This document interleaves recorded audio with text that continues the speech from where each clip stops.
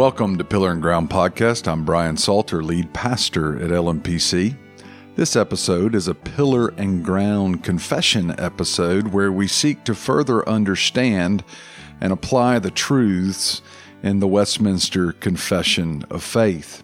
Today's topic is on the supreme judgment of Scripture, the last two sections of Chapter 1. So we are wrapping up our study of Chapter 1 in the Westminster Confession of Faith.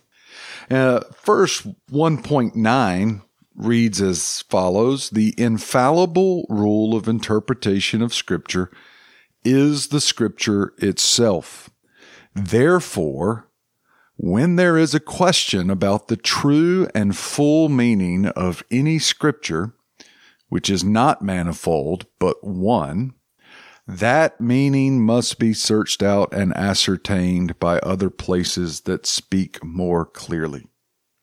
So I want to talk about 1.9 and then we'll talk about 1.10. And in section 1.9, we have something I've already spoken about in episode 4.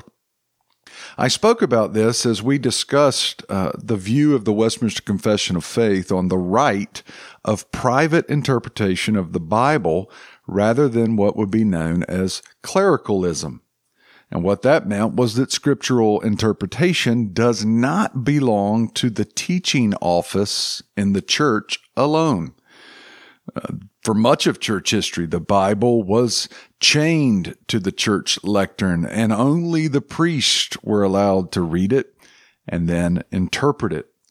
And as we considered the right of private interpretation combined with translation of scriptures and the propagation of copies of the scripture in the hands of all the people, we also discussed that presented the need for sound interpretation or hermeneutical principles for all people.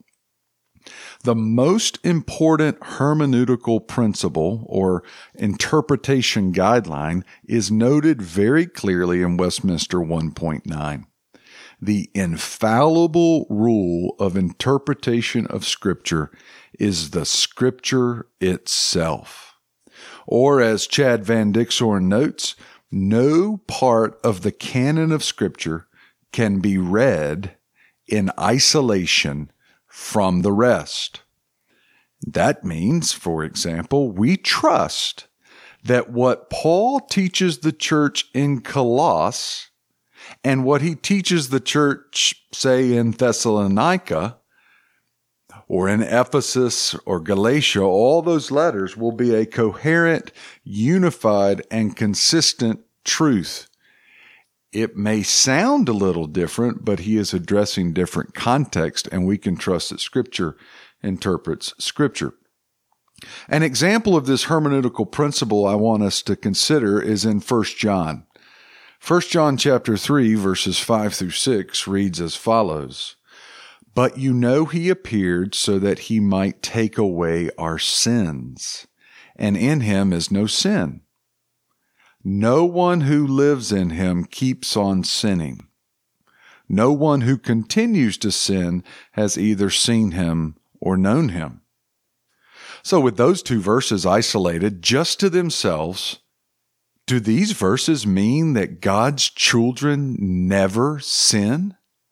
It says, no one who lives in him keeps on sinning.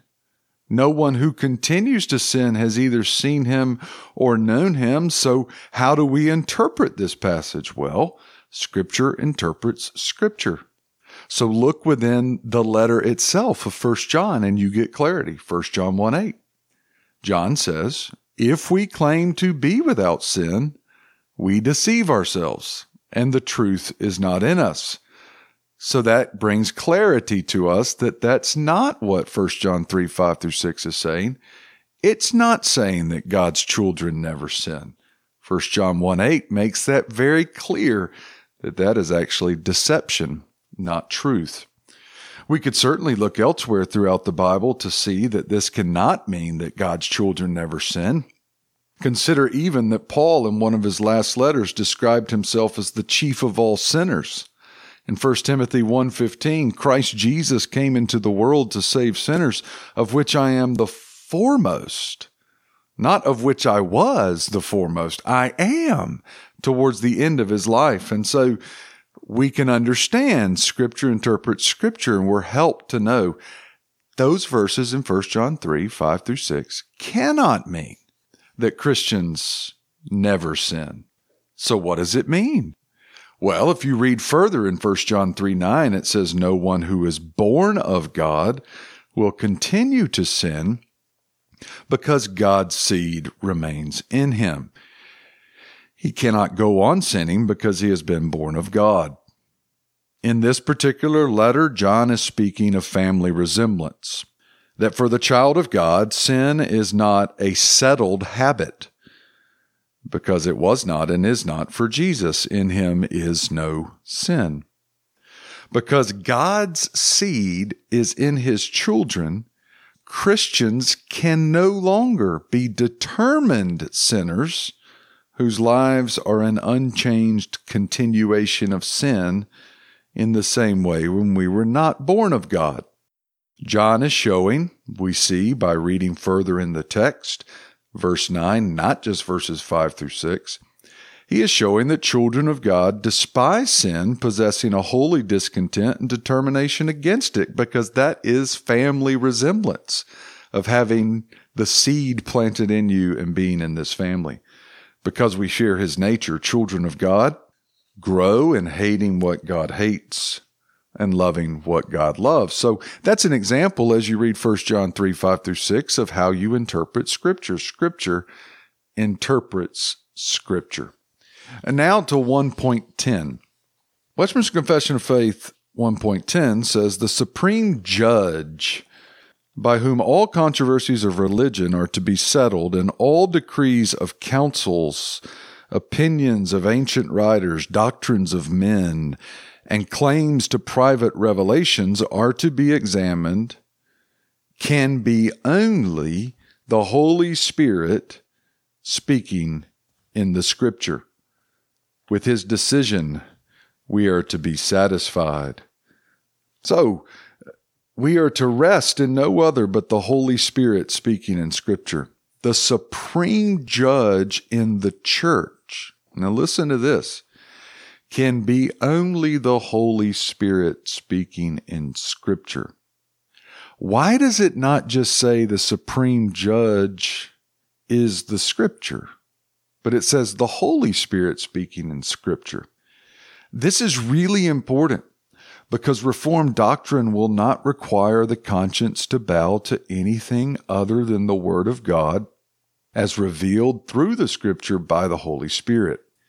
And in the moment of the writing of the Westminster Confession of Faith, this was really important, because it was the church that was asserting that they alone held the power to interpret the infallible Word of God in an authoritative manner. And Westminster Confession of Faith makes clear that only the Holy Spirit has that authority to make those judgments. And that was incredibly liberating. But Scripture and the Holy Spirit speaking in Scripture as supreme judge is not only liberating, but humbling. Hear John Stott in his book, Authentic Christianity.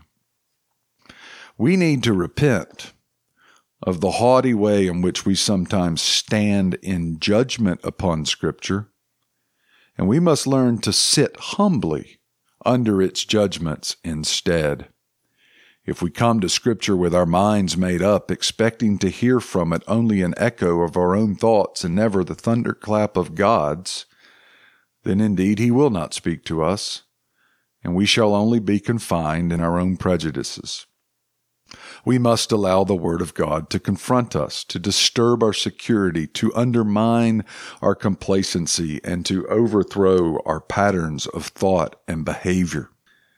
You see, the Holy Spirit speaking in Scripture as supreme judge both liberates us and humbles us.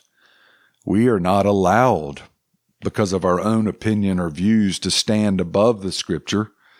Paul wrote much of this in his last letters to Timothy.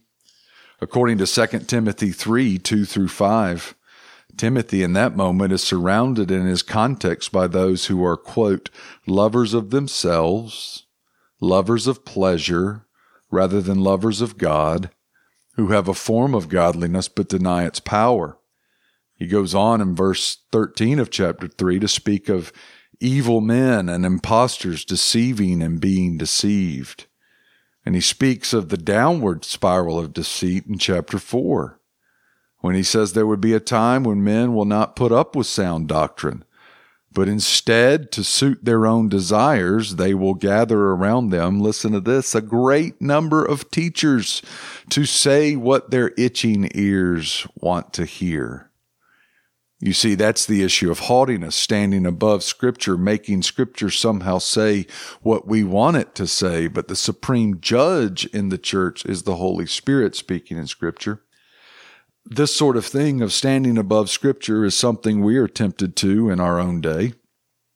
You may hear people say that the church must be always reforming. That's a popular phrase, particularly in Reformed churches like ours.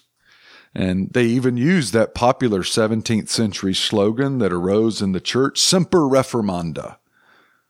But that statement alone, Semper Reformanda, always reforming, actually would stand against the confession of faith. The good news is there's more to that statement from the 17th century than just Semper Reformanda. It's this: Ecclesia Reformata, Semper Reformanda, Secundum Verbi Dei. Now that's what the confession believes, and that phrase means this: the Reformed Church is always reforming according to the Word of God. It's really sad that we've left off so often the Word of God when we say Semper Reformanda, because if we're always reforming, we'll just go with the times. But we are to always be reforming and adjusting our life to the Word of God, which is the supreme judge of all controversies of religion, decrees of councils, opinions of ancient writers, doctrines of men, and any claim to private revelations. See, this doctrine of Scripture as supreme judge through the Holy Spirit is going to lead us to conflict with current perspectives of the day. And here's the truth of Westminster Confession 1.10. If the current perspective of our times does not fit with the Bible, the current perspective is wrong, not the Bible. As R.C. Sproul states, Scripture does not fit the preferred philosophy of the day, and therefore is not to be trimmed and forced to conform to it. You see, in our own day, there's many contemporary issues where we as Christians want to give compassion, and we should. But compassion without truth is actually deception, not love. And that's where we land with the end of the Westminster Confession of Faith. The supreme judge of all things is the Holy Spirit speaking through Scripture. And before we wrap up, I want to make sure we understand what Scripture as supreme judge does not mean. This Westminster Confession of Faith 1.10 does not mean that all you need is the Bible.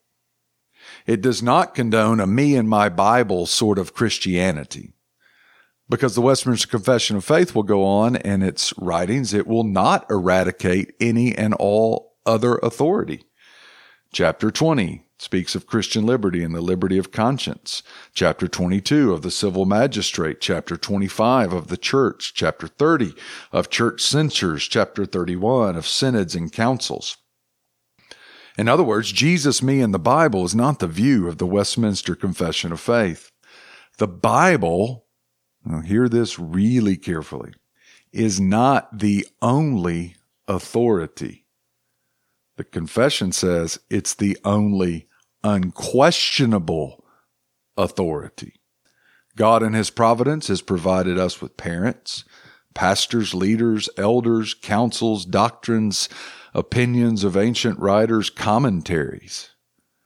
And though these are not unquestionable, God has appointed in His providence that we would live lives that are led and not merely function alone with just me and my Bible. His providential guides are good for us. And so Scripture as supreme judge does not mean we eliminate all other authority in our life, but we submit in the providence of God to those authorities, knowing this: there's only one unquestionable authority, and that is the Holy Spirit speaking through Scripture. Thank you for joining us for another episode of Pillar and Ground.